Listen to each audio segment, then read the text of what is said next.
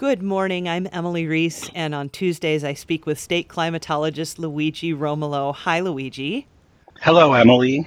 So, we have a lot to talk about today, including a listener email that had a question for you. So, we'll talk about that in just a moment. But just one thing I've noticed, Luigi, since we last spoke, which was, of course, a week ago, is how dry the air has been. Just petting the cat and getting shocked and having a dry throat in the morning, which caused me to sound absolutely hilarious at my 6 a.m. break on Monday morning. So, it's been a bit drier, hasn't it?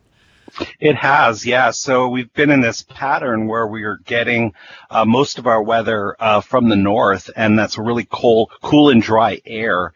And so we've had a very stable atmosphere over the last little while, and that's typical what we would experience in the winter. People, I think, with skin problems have more of an issue in the winter because the air is dry, and that's just the kind of weather that we've been experiencing. And yeah, it isn't always great for our health, but it is enjoyable in terms of picnics and if you like spending time outdoors biking or walking the dog. And the leaves are crunchy for sure. The leaves are very crunchy. They are, and they're coming down in heaps as this polar jet stream keeps pushing south and giving us windier days. Yeah, it has been very windy lately, but it's been warm. And you've mentioned that you think that might kind of hang around this month. It might be kind of nice. Yeah, so most of the models are showing that we are going to have a much warmer than normal October.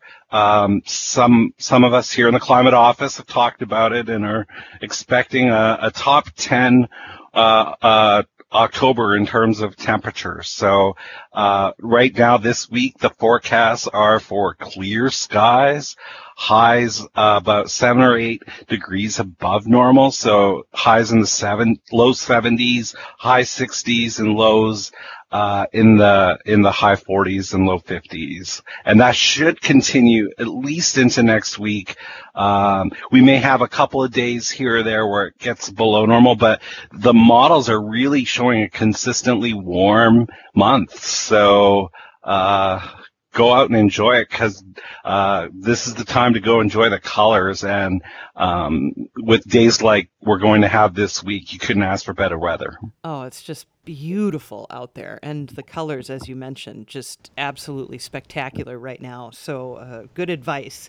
Luigi, we've been kind of inviting listeners to ask questions to you if they have them, and there's contact information on our website for you, and I'll ask you to give you your email as well. But you did receive a question from a listener, right? I did. I got an email from Mark in Golden Valley, and Mark asked that, he said, typically, it seems this way. In the summer months, we get much of our wind from the south, and in the winter, more is from the north. Is this true? And secondly, why is that? And Mark, I want to thank you for your question, and you're absolutely correct. The winds here in the metro do typically come from the northwest in the winter, and in the summer it switches to the southeast. So when we say a southeast wind, we mean it comes from the southeast and blows towards the northwest. Wind is always labeled in the direction that it's coming from. So a northerly wind comes from the north, southerly wind comes from the south. And the reason that our winds come from the northwest in the wintertime is the position of the polar jet stream. Now, the polar jet stream is what separates the polar front, that hat of cold air that sits over the Arctic, from the warmer air to the south. And within that is the jet stream, and the jet stream doesn't move exactly west to east. It typically anchors in a wave pattern with the crest of the wave centered over the west coast. And there's two reasons that it does that.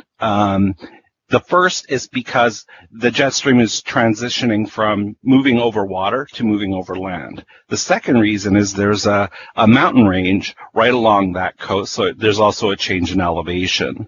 Now that crest of that jet stream gets amplified in the winter because the temperature difference between the ocean and the land is greater. And so because that wave gets amplified as the jet stream comes over the Rocky Mountains, it pushes from the northwest to the southeast. And that's why we mostly get our winter winds from the northwest. Now, in the summer, the jet stream pushes northward, and we're affected more by what's called the Bermuda High, which is a high pressure system in the Atlantic Ocean, and it pushes a lot of the air. Now, if you think of the Bermuda High, high pressure air travels clockwise around that high. So if you imagine a high pressure in the Atlantic, and you kind of with your finger do a clockwise motion, you'll see that the winds would push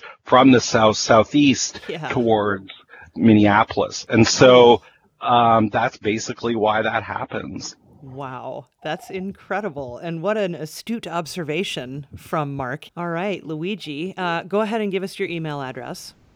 It is luigi.romolo@state.mn.us. Luigi, anything else you'd like to say before we go? Yeah, no, if you're curious about where to go look for colors, the DNR has an excellent web application for that. So Google that.